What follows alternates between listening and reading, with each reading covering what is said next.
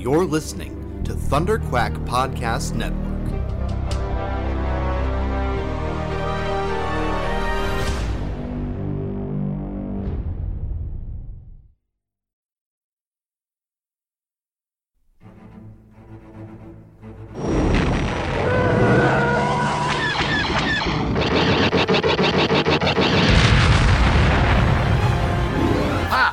Got him.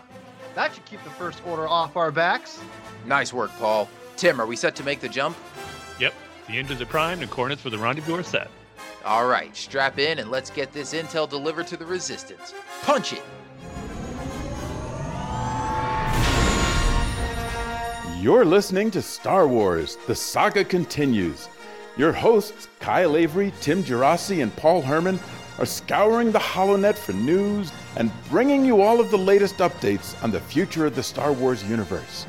And the future is bright indeed, so we invite you to join us on this exciting journey as the saga continues.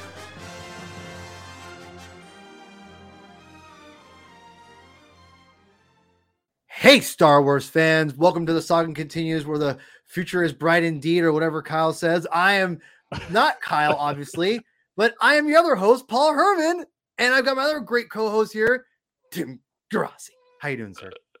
Hello, Paul. What an introduction. And yes, the future is bright indeed. Which that is I think, yeah, really quickly. Go ahead. Sorry. I was going to say, which technically Kyle used to say on our intro, but now it's his father, Keith, who says it on our introduction now for every episode. So, well, back in the day when I listened to our show, when I wasn't a part of it, he said it. So you know what? I'm always going to credit Kyle to say it, because I'll be honest, I'm partial to Kyle the way he did it. His original, "The future is bright indeed," is just so chef's kiss. I love that. I always thought it was kind of funny the way he said it, but I've always liked it, and I thought it was perfect. So anyway, Kyle was not able to make it today, and also had already done the show. I think it was for the Patreon, or was it actually for the show? This is where I get mixed up. No, it's for the Patreon, the regular Rebel Cells show. So yeah, Rebel Cells. Rebel Cells. Excuse me. Okay. Yeah. So you can get the Rebel Cells on all your podcast platforms through the Thunderquack Network. So Kyle couldn't make it, and he already did the review episodes on there.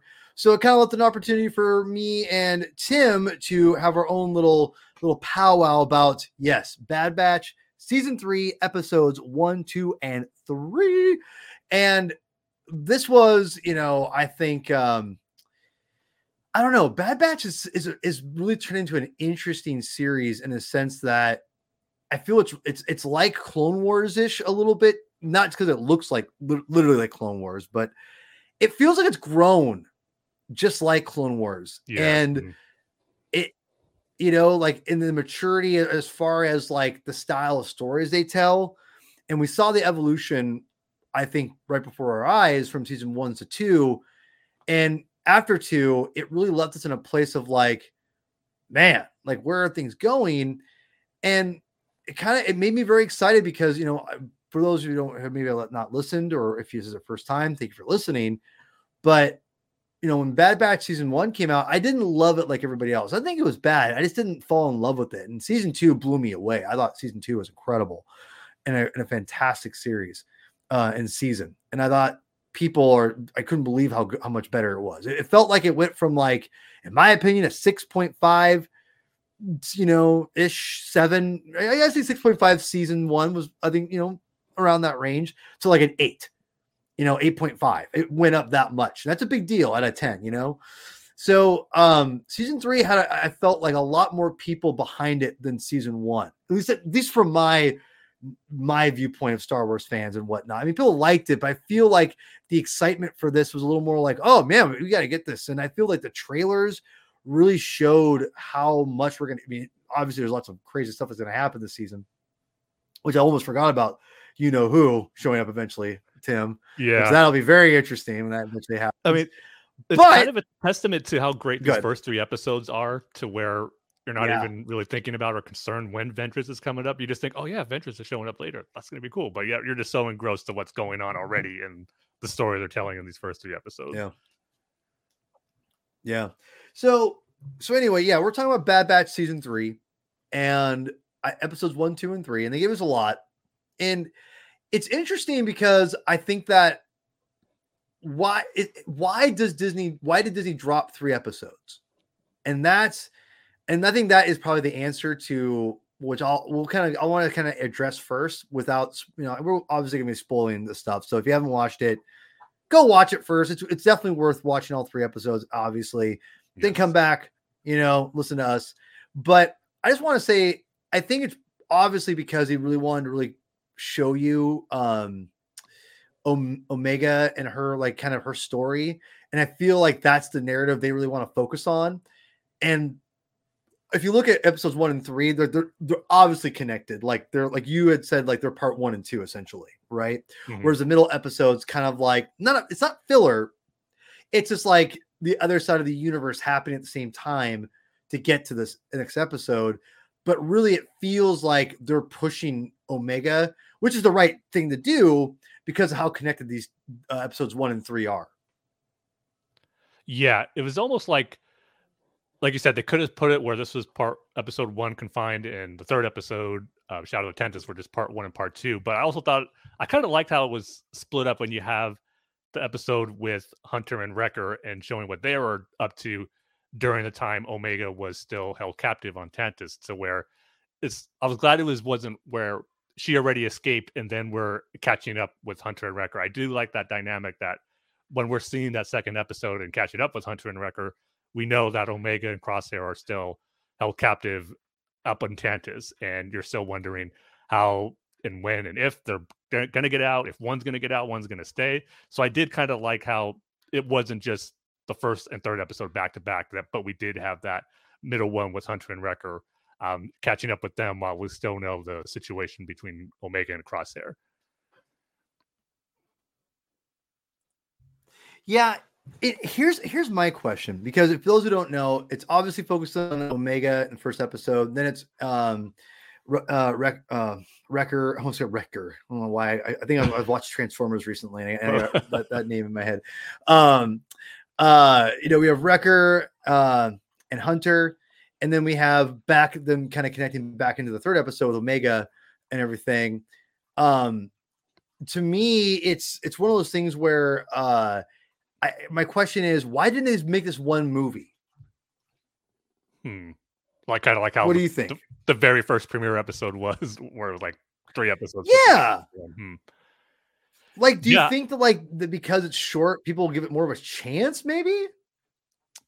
I wonder if it just comes down to like just the planning and working out the episodes for the seasons, because the first episode of season 1, like we said, it's pretty much a movie. It's like an hour and a half. But that counts just as one episode. It's not like episodes 1, 2, and 3 put together. And it still makes up that 16 episode count. So maybe they just didn't feel they were able to kind of make one big long movie and then still fill out the remaining 15 episodes. And they felt that the way that the season plays out, to just really focus on the story they want to tell, it would be better just to kind of break them up as the regular amount of time for each episode to fill out the season. That's a good point. I didn't think of it that way. I mean, just the way they're structured, the writing team, and how they structured the episodes. It was like, we could do this and then have it flow for a 30-minute episode, stop it here, then go back to, because if you did do one long episode of part 1 and 3 together, we'll get into it obviously in a second, but it might be a little mundane for people, and maybe having that Hunter and Wrecker like thing in the middle, kind of break it up and have it be separate episodes to get a little bit of a break. So going back to Omega and that whole thing where she's at is a little bit more like, oh yeah, we got to figure out what's going on there. They'll build that up some more, which I think I don't see as many responses as you have, but we'll kind of get in this first episode here, which is going to be, sorry, I have it on my TV now. It's taking a long time to load. Let's see the first episode pulled up. Confined. So episode 1, season 3, episode 1 is Confined. And it's kind of give a brief, synopsis. Omega is being held captive to the scientific, Empire team of cloning. And it really basically goes down to her day-to-day existence and kind of why she's there and why is it Lama Su? I always get these people's names mixed up. Nala Se. Lama Su is the other one. Lama Se. Okay. Why they captured her, why she's there from the whole cloning thing. And just the whole episode, to put it bluntly, is basically just a buildup of character and really building up the stakes, essentially, and really driving home Omega's character, which you've said, people online have said it's like slow. I will say this was a fantastic episode. I absolutely loved it. And I think it was it just really impactful. And I just got to say, we would not get this episode season 1 of Bad Batch. And that's why I said all that at the very beginning, because when I watched this episode, it is such a great job of really enhancing, I think, the world of Star Wars and the characters that are involved, building up, developing those characters, really going, home, giving us an example and building the stakes of what's going on. And just in a really great way in what, 30 minutes, basically. Yeah. And I think I could see people saying like, "Oh, it's a slow, I don't like this." Like, I get it. If you just want like lasers firing every 5 seconds, that's fine. I get it. I love that too. But this is such an important thing in storytelling to really make things matter. And I feel like we wouldn't get this in season 1. And and that's not fair to the writers and the people developing, maybe because it's a little different. But this is the stuff I think what makes Star Wars special. Like the stuff when you sit down, really analyze what the characters are going through emotionally and everything. And and you start to see like the puzzle pieces come together. That's what makes Star Wars special, I think, because I think that's what George really focused on, in the original trilogy. And he tried to do that in the prequel trilogy, to like, obviously the varying degrees of people's subjectivities, opinions, but in the end, that's what always he was going for, is really get into the characters' mindsets and the environments and what makes them tick. So I feel like Confined is a great example of just building character and using this to really build the stakes of what's going to come. No, I totally agree, because it's not your typical season premiere type episode, like you mentioned, as far as lots of action in it. And again, I've seen some, not necessarily as a complaint, but just the fact that it was a slower type episode to kick off the season. But I totally agree with, it's such a necessary episode, and this does great character building for Omega and even for Crosshair in the little bit that he's in it, and which comes to some great payoffs in the 3rd episode. But with this one, of course, going into the season, the season premiere, you're not knowing exactly what type of episode it's going to be. So when it started with showing Omega confined in her cell, and you see her meet up with Emery the clone, and then she meets up with Nala Se, and you kind of see her daily activities. And then it goes into that formula where we see in other shows tons of times, where it's just focusing on the mundane routine of someone's daily life. It goes back to her cell again. Things are moving a little quicker because you don't want to spend the same amount of time as you did showing the same thing again. But as soon as it went back there, I just realized that, okay, this episode is just going to focus on Omega and her situation being captive here on Tantus. And we're just going to kind of lay the groundwork for that. We're probably not going to see Hunter or Wrecker or any, not going to see them or anyone else or any other planet outside of Tantus in this episode. So I felt that was pretty clear once we got showing that routine of what Omega is going to. And if you're going to do that and you're focusing on a planet or just in this facility that's main focus is on cloning and experimentations with that, I mean, I eat all that stuff up when it comes to cloning technology and just learning more about what they're doing. You do love your clones. I do. And it sucks seeing them being treated the way they were in this episode. It just being confined to the cells, experimented on, and just seeing the torture that they're going through. And just that for a lot of clones, this was their fate after the war was over. And it just sucks to see that. But at the same time, just getting a little bit of more insight to what Hemlock, the Empire, exactly what they're doing here. And I mean, it's not too hard to figure out on your own, but just to kind of hear them address it in the series and hear the name drop of Project Necromancer, I was like, oh boy, it was great to hear that again after hearing that a project name in the Mandalorian season 3 with the Shadow Council.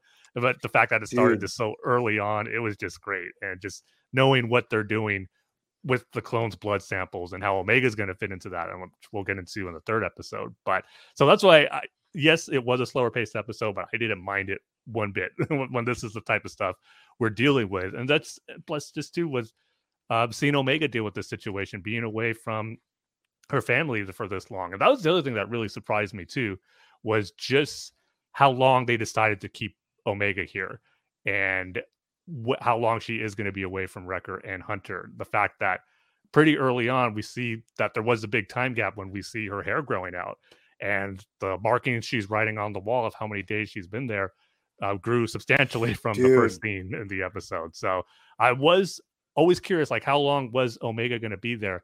And Hunter even says it in the season 3 trailer, saying something to the fact that Omega's been waiting for us for too long. So I was always wondering just how long it was going to be. And it seems to be a pretty long time. We don't know exactly how long. I didn't count all the markings she made on her wall, but it almost seems like it could be close up to a year or something like that. So, which, is a pretty substantial amount of time. And that, I'm such a big dummy because I was watching with my family, so my daughter was distracting me. I didn't notice the hair length, and so I was just rewatching a little bit while we were talking before the show, and we were talking, and I went, "Hold on!" I just realized her hair actually changed. Oh, you noticed that? I'm like, "No, I thought it was long the whole time." And I'm like, "Oh man, like I totally missed that." I just like, what? Because I caught it when I noticed that, initially when she first had it, but I thought for whatever reason, I just assumed, I missed it, that she had this the whole time.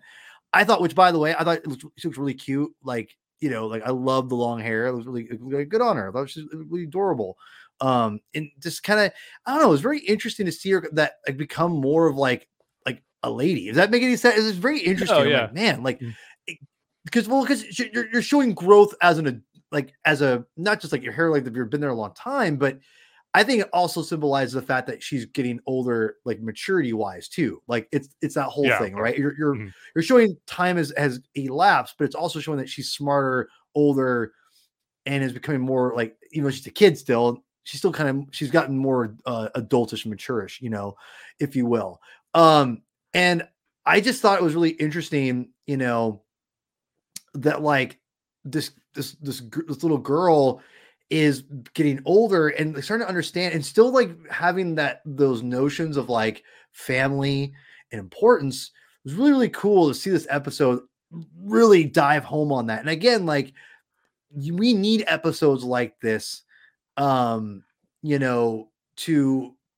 build these moments up like in Star Wars, so we can get to those big payoffs, which I think we're going to get. But I thought they did a good job of keeping the pace like snappy. It never felt slow to me. And I think that's really impressive, because I think, I could see where people are going to find this slow, but I didn't think this was it wasn't an action-packed episode. It was not slow in my opinion, because the pacing was always moving. And I thought that was very impressive. So whoever wrote this episode, hats off to them, because this was a difficult episode to write, I think, to get right, in my opinion, because not everyone's going to love this, but you need to have it to really set the stakes up and set everything kind of going forward. They did a phenomenal job of keeping that pace going all the way through.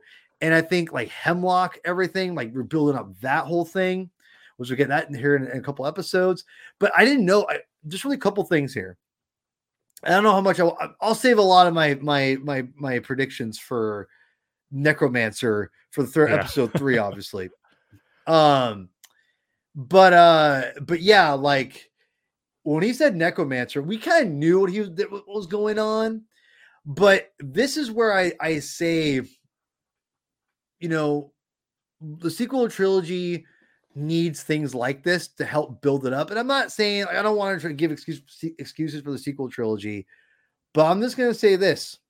The more they dive into it and they connect the sequel trilogy directly to things like Bad Batch, the original trilogy, the Clone Wars, et cetera, the more it makes sense in the universe. And that's exactly what the comic books and all did back in the day. Something didn't make sense. They interconnected it with something else. And I say that like the Marvel superheroes and DC stuff, like not the Star Wars comics. We're talking the original continuity that, the Marvel and DC really helped bridge and build up, right? They're doing exactly what the Clone Wars did and what the comics, all those old comic book companies used to do. They're doing this now. And to me, it only is strengthening the sequel trilogy. And I think it's fascinating that I feel like it's already enhancing the movies, because Necromancer, and we'll get to it here in a little bit, but I'll finish my thoughts there, but I just want to throw it out there, a little tease, and you can comment too. But this episode really does deliver that, like, okay, we're getting into like sequel trilogy kind of connections, like Mandalorian and everything, which is really great. No, definitely. Yeah. It gave you that excitement to learn more about it. And thankfully we were able to learn about it just a couple episodes later. We didn't have to wait too long. But yeah, another great thing too about this episode is just how it established, and going back to how long Omega's been there, and just how she's still trying to maintain that connection and relationship with Crosshair as he's locked up in there too. And just how she still views him as one of her brothers, even though he might not think it. And you're just seeing the kind of like that hard shell that Crosshair had just kind of fade away the more Omega goes to visit him, even though he tells her to go away and stop wasting time on lost causes like the Hound. And then he goes to himself and says himself, and just how he belongs here, and just kind of he's accepted his fate for realizing after like kind of the bad things he did by just strictly following the Empire's orders. And he probably thinks in his mind that this maybe is a suitable kind of fate for him after what he's done. But I just love the line Omega said afterwards, where it's like, no one belongs here. Speaking of obviously him, and all the other clones that are being used for experiments. Right. And we'll get to it again in the third episode, but this is what makes this episode so great. It's just the setup that it built for these characters, and so what they're going to go through in the third one. But it was just, the foundation was all laid out in this episode. And even though we didn't see all the interactions Crosshair and Omega had, we know it was almost like Omega made it part of her daily routine before she went back into her cell, that she would always check in on Crosshair and see how he's doing. To where it was like, the first time we see them converse, he was telling her to go away, why are you doing this? But then the second time, when she kind of tells him about the Hound, what was the Hound's name? Batcher. And he was just saying, like, why are you wasting time on him? Like, what's your mission? What's your objective? Like, he's kind of showing that he wants to see her succeed in her plan of escape, and making sure that she follows up on that, to where before he couldn't care less if she had a plan to escape or not. So again, just showing that relationship building up here, and what's going to have a great payoff later on. So just excellent use of the characters here in this first episode. Yeah. And a couple of things before we move on. The whole doll thing was just killing me. My daughter was watching it, and she was like, because my friend Jonah had made Lulu a puka when she was born. And still, I won't let it, like, it hangs up in her room. I won't even let her play with it. I'm like, I don't want this thing to get destroyed. It's like, it means too much to me. And she loves it too. She used to let her sleep with it and stuff like that. But like, I'll have it up so my dog won't destroy it. But she has like the Tuca doll, like they keep referencing back, and she has like the one she makes, and like she's got a stuffy. Like, she keeps calling her stuffy, and then like when she takes it away, I was like, it kills me, man. But then when she leaves at the very end, I was like, oh, I love that. Like it was, again, this episode was not action packed, but it was such a great character build up and development. It was like, I thought it was brilliant, and kudos to the writing team and whoever wrote this episode. I thought they did a brilliant job. Like, honestly, this will go down as like maybe one of my favorite Bad Batch episodes, just because of how this. And when I say that in very favorite Bad Batch episodes, that's not like the obvious one, if that makes any sense. Like, it's one of the better written episodes out there, like, in my opinion. So, anything else before we move on to the next episode? I would agree. And I would just like, another thing that I liked in this episode too, that we're going to see again, have another payoff in the third one, this Omega establishing that relationship with the Hound, Batcher, and just kind of that connection they had. And I love the ending of the episode where she's feeling like all hope is lost for her, and she just looks out the window and she hears the hound howling out in the moon, and that shot of we see it on the ship that crashed. Which, by the way, that opening sequence of the ship, it looked beautiful. Perfect. It is so cool and eerie. But to end the episode with I'll just say real quick, the end episode with Batcher on that crash ship howling out in the moon, and then the episode just fades out. It was just so well done. Right, because it's foreshadowing, and also how it's a brilliant writing, because in the very beginning you're establishing how it's dangerous outside, why you don't want to leave that you're out there, and why it's hard to escape out there. But then the ship's out there, right? Yeah. And then the fact that, like, the very end, that the hound is howling on it, it's like chef's kiss, y'all. Perfect. Like, that is you have 30 minutes. You have a very mundane episode as far as, like, no action. So you get in, you knock it out of the park, you establish, and then, like, you build up, you end on there. It's like, oh my God, it's perfect. This is a great written episode. At first, I was a little worried when I heard the howls, because I thought what Hemlock said came true. Yep. She was just going to get destroyed out there by other monsters. And then Omega hearing that was like, oh no, like, she's accepting that Hemlock was right. But no, it's kind of, maybe she doesn't realize it just yet, but it's just like kind of that, it gives that sense of hope that Batcher was able to get out and escape that. And then maybe Omega can as well later down the line. So again, just some great ways to look at that with the relationship with Batcher, and I'm glad it's going to continue later on as well. Yeah. All right. Next episode, we've got Paths Unknown, where Hunter and Wrecker are basically, for lack of a better word, hunting Hemlock's bases to try to find Omega. Sorry. What else am I supposed to say?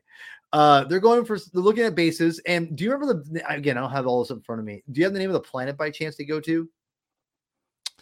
I do not, unfortunately, I'll keep talking. Set me up, but it's okay. I'm setting you up with softball. I'll take it from here.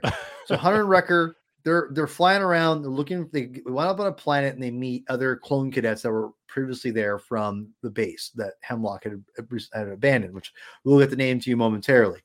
Because I want to make sure it was not a name I'm familiar with, because this was not like, I think this was a fun episode. You need to have for lack of a better term, a palate cleanser for this episode, for this season, because you had the very more slow, methodical Confined, which I think is brilliant. But if you did me like 3 episodes out in a row, that might wear thin after a while.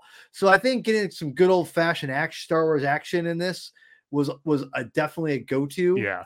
The planet is basically like Yavin 4 with living plants, which I thought was a really cool touch.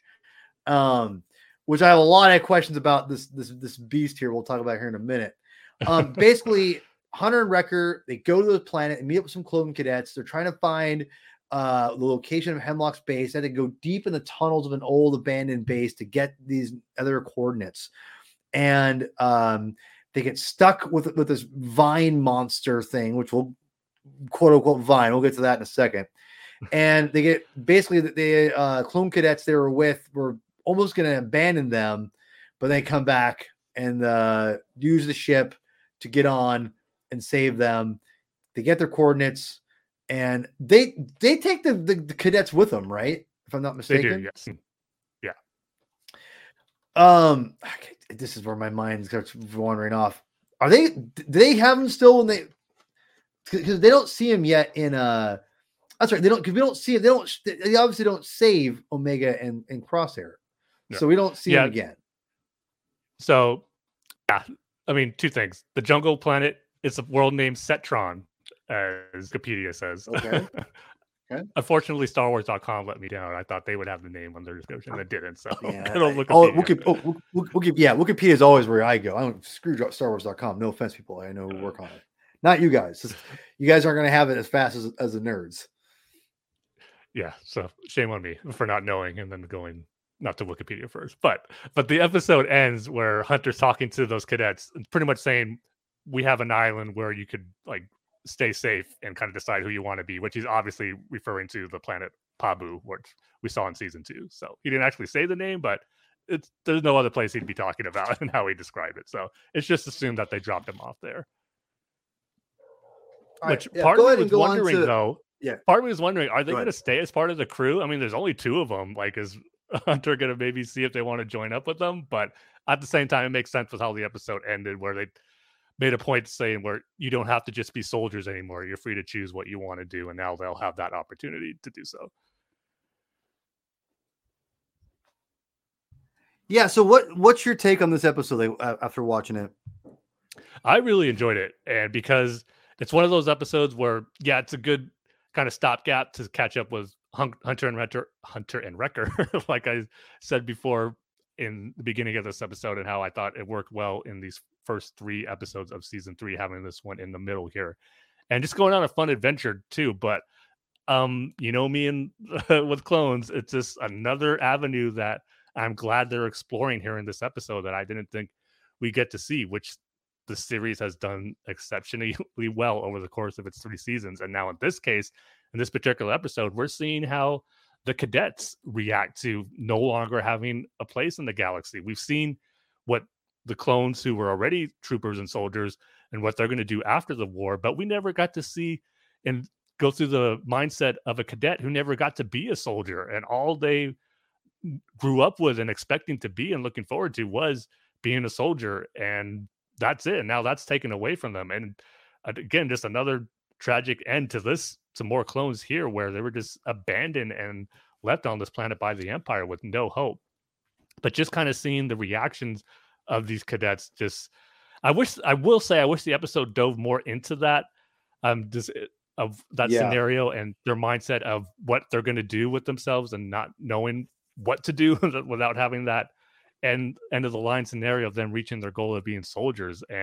But it was just kind of great to get a little bit of that perspective, at least in this episode, just seeing like what these cadets is going through their minds and how they're dealing with the scenario that they're in. I mean, it's bad enough if they were obviously, we know the clones were decommissioned, we're going to be phased out of the Empire, and that's bad enough for the cadets to deal with. But with these 3 here are the only survivors on this planet that Hemlock was doing experiments on, and then just to be totally forgotten and left to die and not reaching your goal in life, that's all you were preparing for. It's going to mess with you. And just obviously it did a number on the clones, these 3 cadets, at least 2 of them, to where they were even going to abandon their other fellow cadet as long as they found a way to escape. But yet they still had that sense of honor amongst themselves to go help them. And I did like that one cadet. Sorry, I can't remember the names of them right now, but the fact that he wanted to immediately help out Hunter and Wrecker in the scenario to try to help them at least get the information they were looking for, knowing that there's still that, that camaraderie, if I could say the word, with the clones, that respect they have amongst themselves, even though obviously Wrecker still refers to them as Regs, but knowing that they're still all clones and that one cadet still felt the need to help him out here. So I just really like the idea that, because I wasn't expecting this episode to dive into that. I did see like a screenshot from this episode before I watched it. And at first I just thought, oh, Hunter and Wrecker are going to this new planet and they're going to meet this local kid who is an inhabitant and he's going to show them the way. So once they do run into these cadets and they're actually clones, younger age clones, I was like, oh, cool. This makes it even better that the people they're going to be partnering up in this episode are younger clone cadets, and we're going to see through their eyes and through their experience of what it's like for them during this era where there are no more clone troopers. So just a lot of cool stuff and different avenues that I like that they explored at least a little bit. Again, I wish they kind of dived into it a little more, but seeing what these clone cadets are going through this time period here. Yeah, I think it was really cool to kind of get that different mindset of where clones are at this time, and kind of like, oh yeah, like there's younger cadets out there probably, right, that are kind of roaming around. Yeah, it was kind of a good reminder of that, and kind of where the clones are at everywhere. It was interesting because my daughter is kind of understanding she knows what clone troopers are. She kind of knows who Rex is, because that toy I got at the flea market last year. She kind of knows Rex and like who clones are, because she knows that their stormtroopers are different than clone troopers a little bit. Like she kind of gets that. But she saw them and goes, are they the same? It was really funny the way she said it. And I was like, yeah, they're clones. She's like, they're clones? I'm like, yeah. She's like, huh. Like, she's kind of like, huh, looking at them. And but yeah, it was really cool to see like that aspect. And again, like really embracing the whole idea of like clones, kind of like, again, like an Obi-Wan TV show when you had Morrison out there, panhandling with Obi-Wan was a great moment. That will go down as like an underrated moment in my opinion. It feels seriously, that to me was an important. They didn't have to do that, and the fact they went out of their way to do that really I thought was a good idea because it brings everything kind of together and makes it make more sense, and have it all be connected. And it really feels like these animated shows they're so good at connecting things, whether it be Clone Wars Rebels or or Bad Batch or Young Jedi Adventures, which will not give Star Wars Resistance the time that word. Sorry. By the way, I just want to say, but just not in the ways the other series did. It connected. It was in Star Wars, and they flew around, and they had like a really cool gold person in chrome armor. Anyway, maybe I need to rewatch the series once again and just like get an idea of what's up with it and just kind of. There were some genuine good episodes. That sounds rough. There were some genuinely good episodes, but that second season, I gotta tell you, I think I watched it while I organizing Star Wars stuff, and I remember I just was like, I'm so glad I'm not giving this my full attention. It was that not great in my opinion. And by the way, really, just one more real quick like deep dive or kind of side conversation. I meant to say this at the very beginning. Star Wars Young Adventures just ended their first season. And so it's like 25 episodes total. And I gotta tell you, like I had a blast watching them. I felt like definitely got better as they went on, and they're not like anything like Bad Batch, obviously, or it's it's all aimed at a younger audience. But there is I will say this: Tabor, the main bad character, does have an overarching story eventually, and I have heard there was a pretty cool reveal at the end, or like something. Dude, someone messaged me and goes, "Have you watched it yet?" I was like, "No," and they're like, "Let me know when you do." I'm like, "Well, that's interesting." I'll tell you. I'll explain later who that whole thing was later, Tim. But okay. And then I saw. I still need to watch those myself too. No, and I'm not going to tell you what it is either because I want people to watch it. Listen, I've gone on record and I stand by what I say. It's not like in a movie. It's not going to like groundbreaking stories, but they do enhance the universe a little bit in like just of like planets and spaceships, and these are things in canon that are going to matter eventually. These are going to be logged in and used as reference for later. Let's be real, right?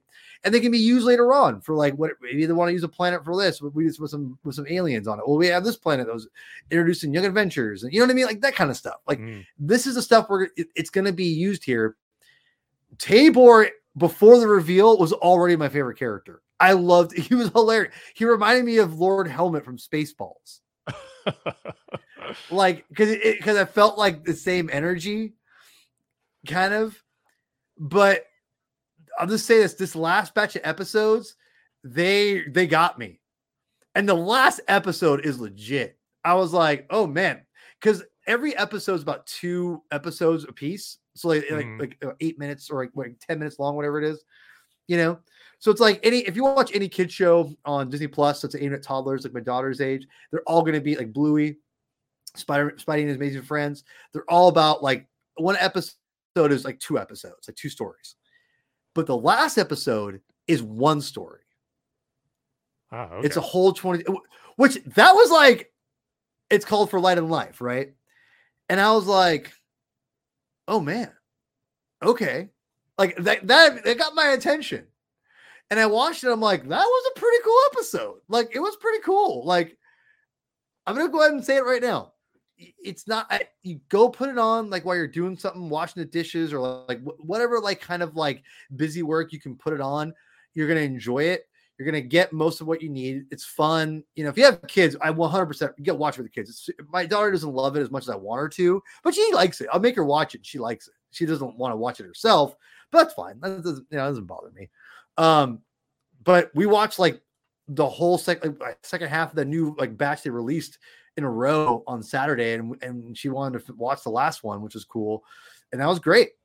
And the Tabor stuff is pretty fun. It's nothing ground. I'm not trying to hype it up. It's not like a groundbreaking thing or anything, like bigger continuity, but it's pretty cool what they've done. And I gotta say, like, Tabor is easily my favorite character after, and then probably Nubs after that. Like, Nubs is great. I love Nubs. It's hard not to love Nubs. So, but no, I like all the characters, Kai, Liz, it's super good. So don't sleep on Young Adventures, especially that last episode is really good. So throw it out there. Like, seriously, go what you should probably do is go play a video game, like on your Switch or whatever, Tim, while you're watching it. Like, it's kind of something you can kind of like just kind of half pay attention to, kind of get through it, get the idea, and then legitimately watch that last episode. I think you'll enjoy it. Okay, no, if I see, I don't even want to do that. I want to give it my full attention and watch it. Listen, I always say that. I only say that because obviously I know it's for a really young audience. So, but hey, it's still Star Wars. I know. So. It's worth it. I honestly think it is 1,000 times better than Resistance. People like want to hype up Resistance, and I don't want to put those people down. That's within the right. I 100% think even without having a kid, I think it's a better show by far.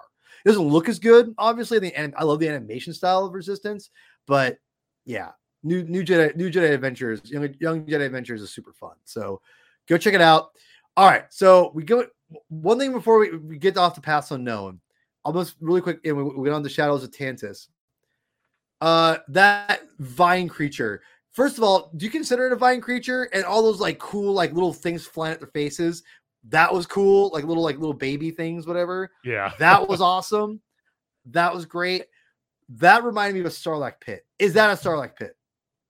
I don't think so. Well, I mean, they were experimenting, so maybe it was a Sarlacc pit that was experimented on it and got mutated into what it was with the vines and everything. But it did seem like it was its reach was really massive as far as being out in the forest. And the vines that they would touch would be a danger to anyone who crossed them in there. But its main part was obviously in that lab. So probably not, but you definitely got Sarlacc pit vibes. That's for darn sure. And also on Umbara, the creature that was on there that the clones used to subdue Ponkrell. So we got that vibe with it as well. And it also reminded me of a Final Fantasy creature called the Malboro, who was like one of these pain in the butts encounters and monsters that you face in almost every Final Fantasy game. So those are the three things I thought of when watching it. But I will say, I don't know if you felt this way, Paul, but just with how it was animated when they were in the base and they first were kind of encountering the creature in its vines and its in like the little other creatures that would come out of it, the way it moved, it looked like it was stop motion animation to like the old school type way of doing monster movies and monster effects. It just like, I don't know if that was intentional or just something that I was seeing, but I just got that vibe and looked to it as the vine and the creature moved in certain shots. No, I totally see that there. It would make sense, but yeah, it was. I like the creature. Again, this was a really fun episode. I thought it was a good kind of like change up from the previous episode, and honestly, again, the strengths kind of a segue here. The strengths from Confined going to Paths Unknown really build. Again, you go straight into action, a lot of fun, a lot of good fun Star Wars action we all love. Going to Shadows of Tantus, it really does kind of set up Tantus to be a little bit more like, oh, we're coming back here.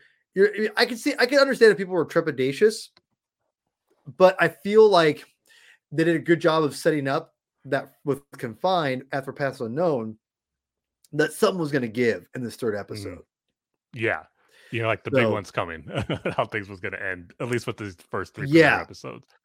But before the last thing I want to say about Paths Unknown was that when we first were introduced to the two clone cadets who meet Hunter and Wrecker, I was kind of surprised that, that doesn't sound like Daniel Logan voicing the clones, and it wasn't. It was actually Julian Dennison who was in Deadpool 2 and Hunt for the Wilder People. But then once they got to kind of their leader, Max, you knew right away that was Daniel Logan voicing it because he was a little older than them. And I said this after the trailer, and kind of the things I'm hoping for is that we'll see Boba Fett eventually show up. And I think he might be the age of what this clone cadet is here. I'm not saying this clone is Boba Fett, no way, but just the fact that they got Daniel Logan to voice a character here that because they're going to use him again later on in the season as Boba. So it was cool that they got him back to voice this older clone. But I couldn't help but think that that's not the only reason that he won't be the only character Daniel Logan will be voicing this season. So maybe just a sign of, I'm kind of hoping it was a sign of things to come that we'll be hearing Daniel Logan again later on as Boba. Yeah, exactly. And so I think Boba Fett, I think you have to have, there's too many connections in like of his legacy in this, to be honest. So it feels like he has to show up at some point. Shadows of Tantus. Now, this is where, Hemlock gets notified that the Emperor is coming to see progress of obviously of Project Necromancer. And that's a big deal. And we have the Emperor's arrival. We have Omega, learning more of what's going on. Because is this the episode where she learns that she tells her like, I'm trying to hide you, essentially, correct? Yeah. Okay. So again, I already forgot her name, but is it Mamasu? Nalase. God dang it. God, so bad with these names. Nalase tells Omega, basically reveals to her what we've seen in Confined, that she's trying to basically protect her, that she's the key of cloning. And so kind of run up, basically have that. She essentially uses everything to her, she basically gives her the key, an iPad, whatever you want to call it. I call it an iPad, see-through iPad, to basically get a key to go through everything and break out Crosshair and use a ship that we saw the Hound on, Thatcher. I think that's the name of the character or the Thatcher, animal. Yeah. Howling on, to use that ship to escape. But they end up stealing the Emperor's ship that's there. I believe it steal the Emperor's ship, right? No, it's not. It was just a patrol ship that was out searching for him that they hijacked. That's right. Okay. That's right. That's right. Because they found her, and then Crosshair took him out. That's right. And everything. That's what happened. So anyway, there's a couple big things with this episode, which again, because we have like obviously the Rebel Commandos or the Republic Commandos show up. That was awesome. Seeing them in action. Again, that's more of an Easter egg for all you old school fans. I haven't finished playing that game, but that's like, a cool Easter egg that they can bring in and really utilize and fun. Great to see them out in action. And it's just really cool to see Omega and Crosshair. You're seeing Crosshair's arc come full circle, which is great. But, which I'll kind of let you, that's more of your department, I would say. That's all. I know you love Crosshair. He's your boy. So I'll get to him in a second. But I really wanted I want to get into what I think to me gets me most excited, because this is episode 3. We've got a long ways to go, obviously, before we get to the end of the series. And I feel like there's a lot more character building that's going to be going up. So I feel like this is an important episode. But for me, what really resonated with me watching this was the importance of Omega, right? And what she represents and what will happen to her. And maybe she might have more ties to Rey than we realize. In my opinion, because I thought it was interesting the callback. I mean, the whole days on the wall thing was like whatever. I thought that was a very interesting. I was like, oh, that's a Rey thing. Obviously it's not like a Rey thing, but it's a callback to that, right? Or no, in Star Wars, it's a Rey thing, yeah. Right. So because of Rey's, connection with she's not a clone per se, but her dad was. Yeah, but even him's like technically a clone, like to the definition. But but I'm just gonna throw it out there. I thought it was interesting. I was like, there's something here with that, and I'm wondering where Rey falls in line with that, because I feel like she's because Omega is not really is she a clone, or is she an alter clone? And that's because is she a clone because she's a whole different person. You know what I mean? No, yeah. Like, well, see, I've only had time to rewatch season 2 before season 3. I didn't rewatch season 1, where she kind of explains everything in the first 3 episodes to the Bad Batch, but she feels a connection to the Bad Batch because she felt she was kind of, not experimented on, but tweaked a little bit in the cloning process, like they were enhanced. So that's why she feels that connection with them. But we never knew what was her like special ability that each of the other Bad Batch members had. But now we might get a little clear indication of what that could be. So I think she's kind of, again, she's referred to the Omega, where Boba is referred to as the Alpha, according to Kaminoan records. So I think in that sense is where she doesn't have the age acceleration like Boba, but she was, kind of tweaked a little bit like the Bad Batch were, given enhanced abilities. So not kind of like a pure clone replica of Jango Fett like Boba was, but so to an extent. Yeah, because and that's why I would say, like, because it feels like, again, that's what Rey's father was. She's kind of like Rey's father, and that's why I feel like there's a connection there.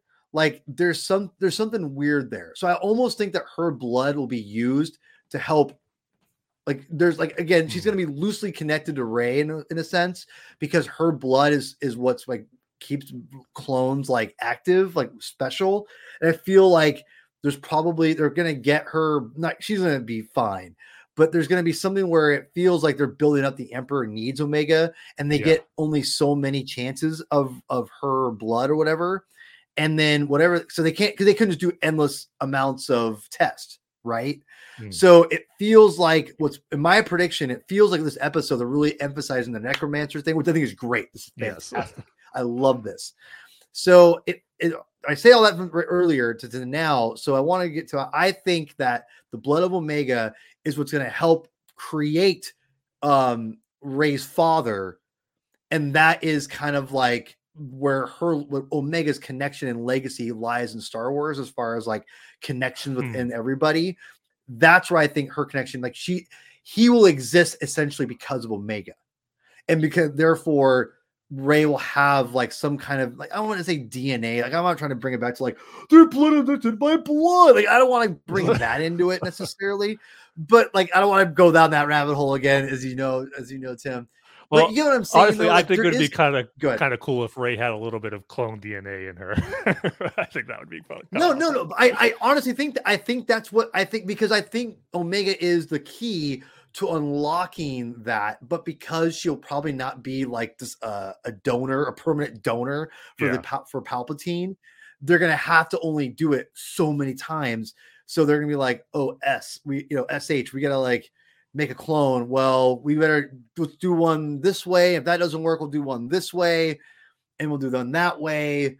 That way we ensure that we'll have like because they don't really establish that, like how many people they've gone through, at least for if I can remember correctly. So, which they shouldn't, because of things like this to set up great storytelling, because I think this is going to set up to where she'll be the key of creating whatever his name is. I forgot, in Shadows of the Sith, which is a good book, but I forgot what his name was. Is it Davin? Dathan. Is that his name? Ethan. Dathan. Dathan. It's like with a D. Yeah. Dathan. Yeah. No. But I was close. It was a V. It's a T. Okay. Yeah. Dathan. Dathan will be connected to Omega because of the clone DNA that he has that helps keep him be a permanent like clone and not, accelerate and everything. Yeah. So, and maybe, how about this? Opens the possibility to have force abilities because of what maybe she represents. Because maybe she does have force abilities. Well, right? Yeah, because that's kind of where my mindset went, where it was revealed where her M count / midichlorian count was the one that was able to be transferred without any degradation or loss to it, which means that, or how I took it, that the Kaminoans were already experimenting with trying to make a clone with a high midichlorian count to have be force sensitive. And maybe we'll see that Omega display that by the time the series wraps up. I could totally see that kind of being like one of the big payoffs of the season, where maybe she does show that she is force sensitive, and that can go into it. But then also, see, I got to be honest, my mindset and speculation never went to where you went with connection to Rey and her father, but I kind of like where you're going with that, because it, for me, how I kind of took it was, obviously she holds the key to creating a replica of Palpatine that he would need.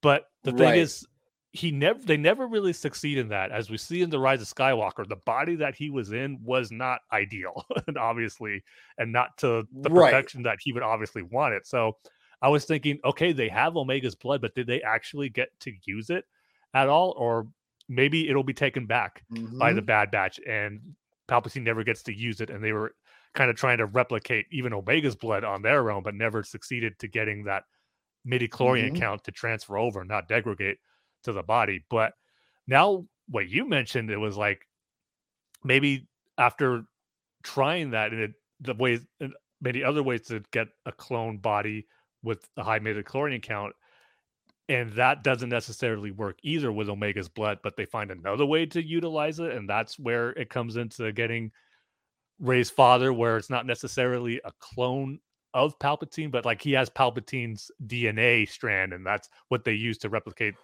or create this new person. But that's what she is. Exactly, yeah. Because that's what she is. Yeah, she's exactly what Dathan is, except she's a female. As far as like, she's a direct descendant of Jango, but she's a female. It's a kid.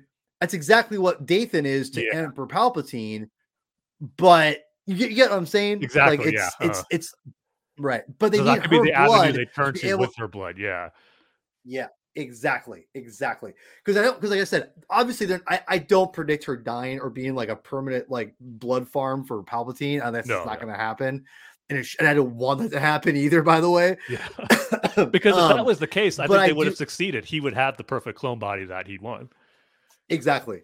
Yeah. So I feel like, and that's why I think Necromancers is keeps going on, because they probably have only so many avenues to go down, and maybe Omega's blood is the last option. Yeah. And that would make sense in the timeline. And that because they're building the Snoke bodies. We see that already happening. We're assuming they're Snoke bodies in The Mandalorian. So it feels like this is just another avenue for them to like, we're keep experimenting, but we'll eventually have a point to where like this is our last option. We know this works. We can only do it so much. And maybe that's why Baby Yoda is so important too, because we don't know his whole backstory. And, maybe they need that midichlorian count high to create that, with conjunction with, with the blood of Omega. Because I just feel like she's connected with Dathan Rey in some way.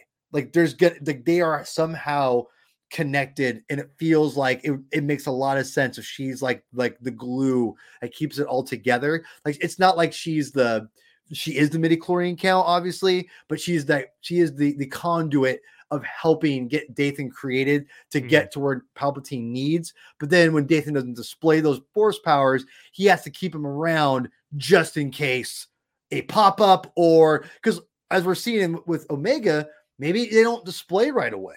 Yeah. And maybe that's why they have to keep waiting. And maybe he knows, like, well, through her, they can pass it on eventually too, if he has a child or whatever. So this is to me where, like, this is where my mind goes. It feels very obvious, but I mean, everything I think obvious is in Star Wars and sequel trilogy did not go the way I thought, which it's a whole other podcast. But I just want to say it feels very obvious, which I love, but who knows if that's the truth. But it feels like this is the route they're going.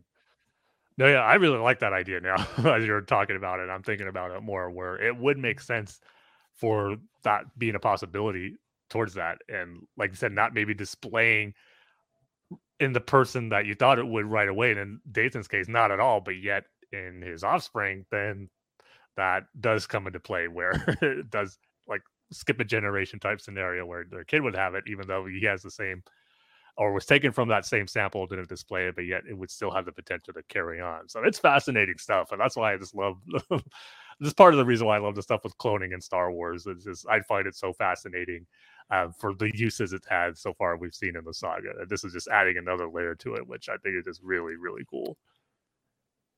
Which I think is interesting too, because we talked about that too, I think in previous episodes, where Omega demonstrates we've always talked about that she kind of demonstrates Force abilities a little bit, like there's kind of hints, but also like, well, is it really Force ability? I don't know, whatever. And listen, I'm not saying everyone has to have the Force, but it would make sense in this because we talk, people always talked about like the Chlorians take out the mysticalness of the Force. No, it doesn't.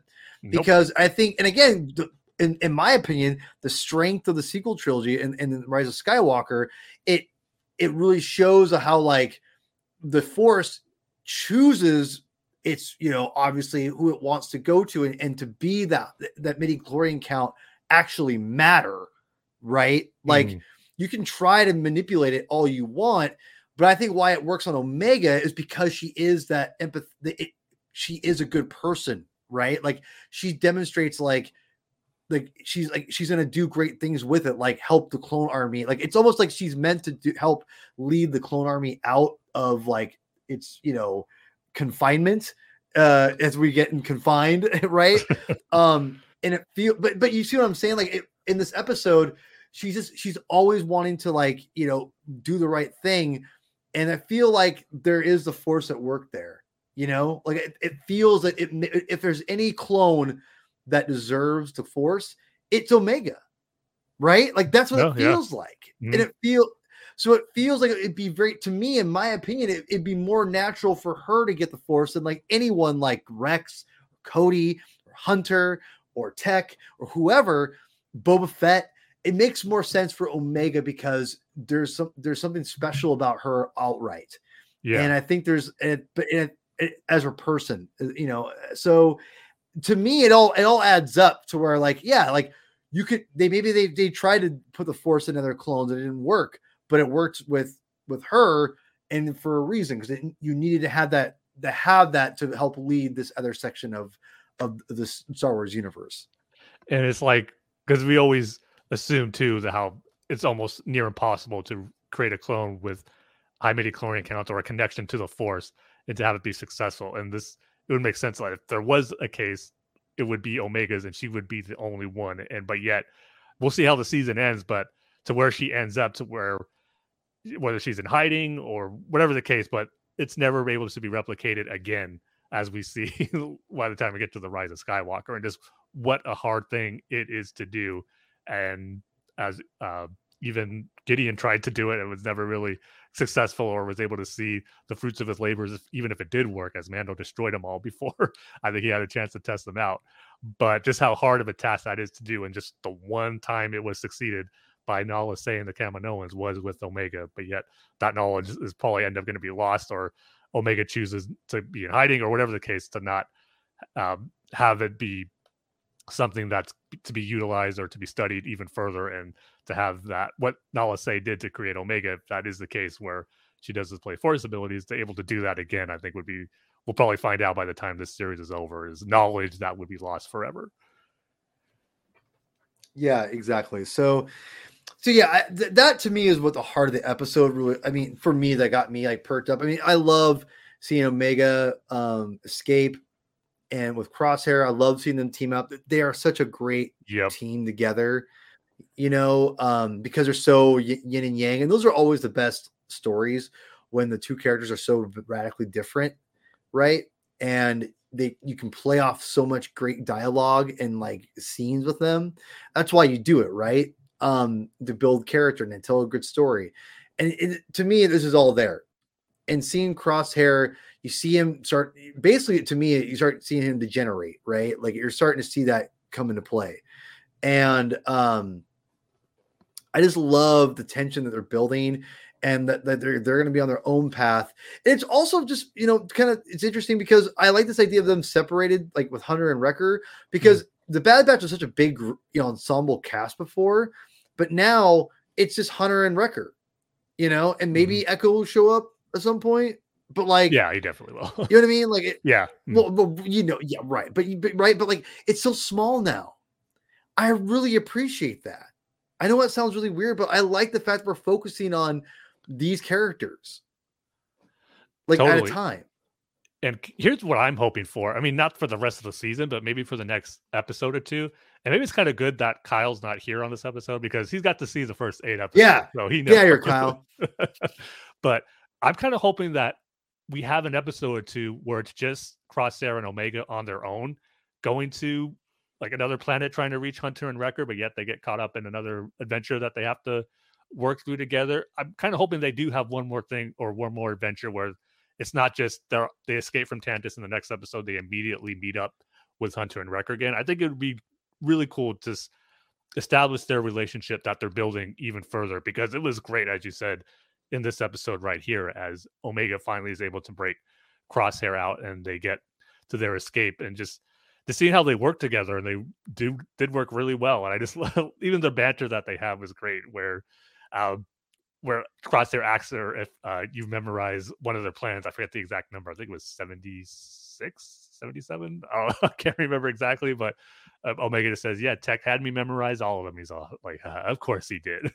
But yet they executed it perfectly, and they're able to commandeer that shuttle and take it for themselves when it just felt like all hope was lost. And again, just as Crosshair, as you said, is that facade that he's had is melting away, and just showing that he does really care for Omega on two fronts, where he said in the first episode he wouldn't hesitate to leave her behind if he saw a chance to escape. In that moment where they're running out in the forest and she trips and falls, he just immediately goes to help her up and try to figure out what their next plan is. Obviously not even thinking about leaving her there. They didn't even give that, like, make that a choice to where you're wondering, oh, what's Crosshair going to do? Is he, like, he stares at her and wonders if she's just leave, and no, he just went straight towards to help her up.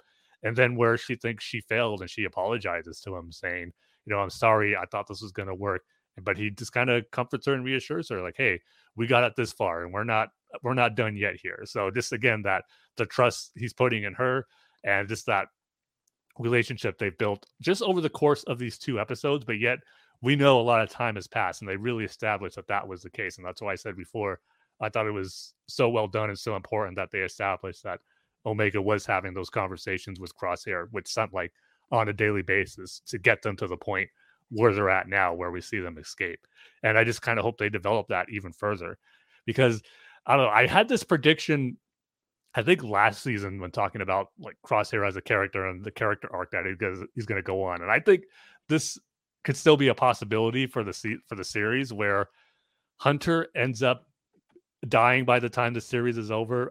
I don't know how, but if it's a sacrifice or just something happens, and then Crosshair kind of has to take over, maybe not only his place as the leader of what's left of the Bad Batch, but as that father figure for Omega moving forward, wherever they end up. And I think those seeds have been planted already in this episode right here, where you see that he would be able to do that and kind of take on that responsibility if need be. So I think I still holding on to that prediction. I mean, I would hate to see Hunter go, but I think that would be a very fascinating journey for these characters to take, for especially where we saw Crosshair and Omega up at the start of season 1, and then to have it come full circle here to where he does end up being like that last father figure that she's going to have. So just great stuff with those 2 characters, and I'm glad they both made it out, because I was curious, are we going to see Crosshair make it out, but Omega is going to be left behind on Tantus, and then part of the story for the rest of the season is going to be the rest of the Bad Batch with Crosshair go back there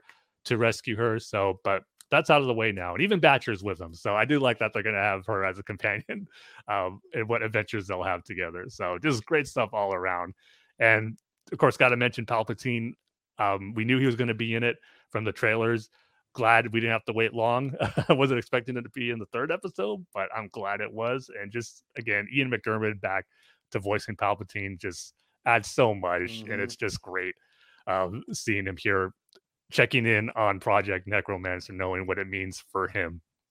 And then also too with Hemlock, one thing I've noticed when his interactions with Palpatine is that he's like one of the very few characters who does not seem intimidated or afraid of Palpatine at all.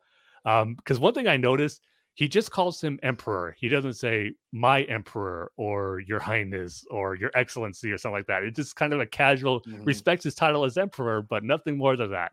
So, and then just the way he's kind of asking for things and can kind of see that the Emperor sees how important he is. So that is an interesting dynamic that we don't see from too many characters. Someone who's not intimidated or afraid of Palpatine at all is even trying to use him for his advantage. So just great stuff all around. It was just such a really great episode to build up on just more Star Wars lore that we love so much. And then just some great interactions between all the characters throughout. It was just a great way. I mean, it was sad to see it end because you want to see and find out what happens more, but just a great way to end these first 3 episodes to kick off season 3. Yeah, I think the season 3 with these 3 episodes together was a really good like start. And again, like I think releasing them as 3 separate episodes was probably a smart thing overall. Instead of making it one long movie, because I think people would be like, "This is too long," But I think making it be 3 different segments makes it a lot easier for people to like, stop, go back. I can watch this episode, come back and watch it, tomorrow or next day or whatever. But to me, to be honest too, I think they flow together really well. They do. Yes. I gotta tell you, I'm really thankful that the Bad Batch has really elevated itself from the previous season or the first season, and has really, I like where it's going. And I like the fact that it's shutting down after 3 seasons, only because it's going to be a more tight, contained story. I think that's great. And I really can't wait to see what they do with the animation studios after this, because I feel like, this is just giving us more, like, and not just the same studio, animation team, same animation style. It's incredible, but the writers too. I think the writing staff they have on Bad Batch is really good. And I think they should probably, I'm assuming there's going to be some kind of Star Wars animated show after this. I would keep those same people. Oh yeah. I would, or if not, I hope those people get better jobs somewhere else because they deserve it. I really do think they've done a fantastic job telling pretty concise, contained, pretty energetic stories without having to like go crazy and get bonkers. And I just think that it's been really impressive on a show that's aimed for everybody. And when I say everybody, my 3-year-old daughter is, not in love with this show, but she can watch it. Like it's interesting enough. And I think that, again, it just shows the power of Star Wars that I can sit down and I love Spider-Man. He's my favorite fictional character of all time. I don't enjoy sitting down watching Spidey and His Amazing Friends. Straight up. I don't love it. That's a bummer. It's not my favorite thing. It's like, it's whatever, right? I don't care. It's not a big deal. Like Muppet Babies is more enjoyable to watch, and that's a decent show. I'm giving you guys way too much information about this, but I'm saying all this because I wish the original Muppet Babies was available to stream, because that was the show back in the day. Never gonna happen. That sucks, but never gonna happen. But the new show is not bad. But it's, again, the same formula as all these other ones. But Spidey and His Amazing Friends, it's just like, ugh.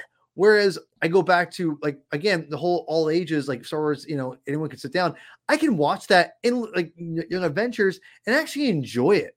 Like I'm like, this is actually not bad. Like even Resistance would be like, if my daughter really liked that show and I don't love it, I can do it because it's Star Wars. Star Wars has that all ages, like it just kind of has that ability to kind of bypass the age demographic it's going for maybe, and enjoy it because of things like, I look at Bad Batch because it's not necessarily meant for kids, but kids can kind of watch it. Yeah. And they can kind of get it, And like, granted, like I'm not going to let my that's what Star Wars is in general, how George preached that it should be. And Dave's continuing on too, that ultimately is for kids and all ages too. Yeah. Like it shouldn't just be geared towards, just the old just fan geared like only us. towards kids. Yeah.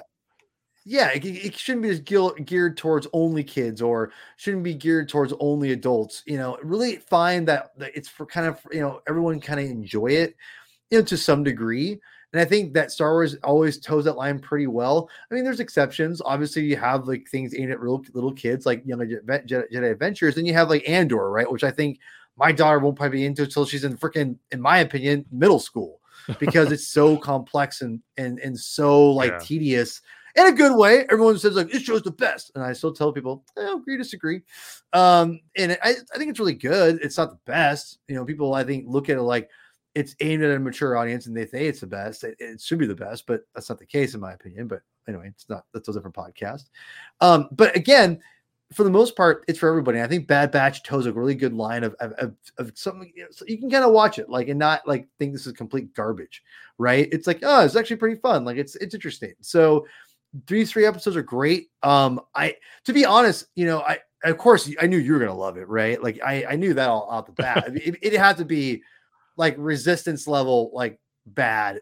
It didn't even make you go like, yeah, I don't know about this. I don't know. I didn't hate them, but they were great. Like, I was waiting for something like that, but you're like, oh, I love their episode. They keep getting better and better every episode. I'm like, that's not to be surprised from someone like Tim Gerasi here, but sometimes I wonder how, like, people who know me obviously know, you could call me a Star Wars apologist. It's probably true, but like, how much stock do people take me in praising something from Star Wars? Because I do it quite often. I mean, it's genuine, I'm not gonna lie, but because I just love Star Wars so much, it'll take a lot for me to actually kind of not be happy with it. Yeah, well, but I say that because when I sat down and watched these episodes, I was genuinely surprised how much I enjoyed them, and I really dug just again the storytelling. It really does carry from season 2 to season 3 without missing a beat. In fact, really enhancing even more. I think they look at the episode. Is it the Clone Cadet, or is that the episode? What's it called from season 2? That was great. There's 2 of them. There's the Solitary Clone and the Solitary Clone. That's what the Outpost. The Outpost is actually Solitary Clone. It might be a little better than the Solitary Clone. I mean, I'm not going to argue that because I think it's a lot. I think the episode's great. I think Solitary Clone is great because it's very atmospheric, more so than the second one, if I remember correctly. And I think there's just an artistic approach to that I really appreciated. But it feels like they took like all those elements of those best episodes of that season, Tim, and are really retooling that even further in this season. Like, oh, people like those episodes. Like there's only a couple of them that are kind of like that.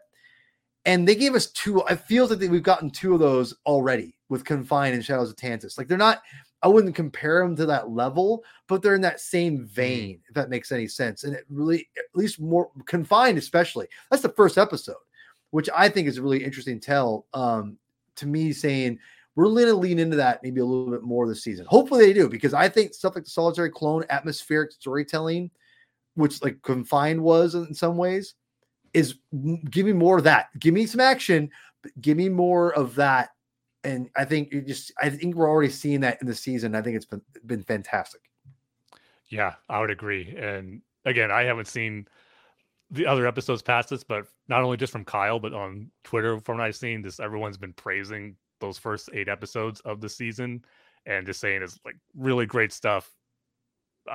I've seen some say it's the best yet, and so far I'm inclined to, just based off these 3 episodes, I can see why, and I think the best is yet to come for the remainder of the season. But yeah, it's off to a great start with these first 3 episodes, and just can't wait to see how the rest of the season plays out. Yeah, no, I think it's great. So, did we do any polls or anything? Any messages from social media? We got one response from Star Wars Junkie on Twitter, saying he loved the episodes. He goes on to say, loved it. I love how there is a dark, creepy vibe to it. They did this like a film, not a cartoon. I wasn't expected to like it, but this is going to make the sequel trilogy better, like the Clone Wars made the prequel trilogy better. Just kind of go along to what you were saying earlier, Paul, like laying down those groundwork and stuff that we see eventually later on in the sequel trilogy. That's going to be, shed more light on and just enhance everything that we've gotten before, which is great. So yeah, glad you loved it as well, Star Wars Junkie. And I just love all the positive reactions I've seen for these episodes. And just like I said, those who got to see the first 8 and just what a great reaction it's gone. It just making me excited for what's to come, but at the same time too, for the 3 episodes that we've seen, that a lot of other Star Wars fans seem to enjoy it just as much as we have. Yeah. So again, if you're waiting for Kyle's, opinions and thoughts on these 3 episodes, go check out the Rebel Cells Thundercrack podcast, other show or flagship show. Would that be their flagship show? I'm not sure anymore. Well, technically the Thundercrack podcast is the flagship show of the Thundercrack podcast. Is it okay, see, I always go with the OG Rebel Cells, so because that was off offshoot of Clone War, all that stuff, Clone Wars podcast, all that good stuff. Anyway, but go check it out there. Excuse me. Cal will be back probably and more than likely on the next episode, which I'm not sure what will be the topic or what will be focused on. Who knows? Maybe we'll get a Acolyte reveal as far as the release date, but we'll obviously be reviewing some more episodes. Yeah, review more episodes of Bad Batch as we get them here in the next couple of weeks. I guess we're gonna wrap it up here. Go follow us on social medias on the Saga Continues Twitter. Do we have an Instagram? No, it's a long story where Kyle set one up, but then it got taken down. Like he had trouble getting it back up again. So that's something that he's going to try to do again eventually. But just oh my God, on Twitter at Star Wars TSC, and then at Facebook we have our Facebook page there, which doesn't quite get updated as much, which you can blame me on. But Twitter is where we get all our interactions out with everyone. So there's that. Or and then, X. of course, no, it's always going to be Twitter here. So. That name, don't dead name X, okay? Oh God. Oh, boy. Just X formula Twitter. That's the best way to do it. Formula Twitter. I feel it's the best of both worlds. I hate calling it X too. I ain't gonna lie. But anyway, and then of course emails. If you want to send us an email at StarWarsTSC@gmail.com. Yes. So I guess I will be able to say my famous Godspeed Rebels line. But all right, thanks for listening, everyone, and may the Force be with you. See you next time, everybody. Bye-bye.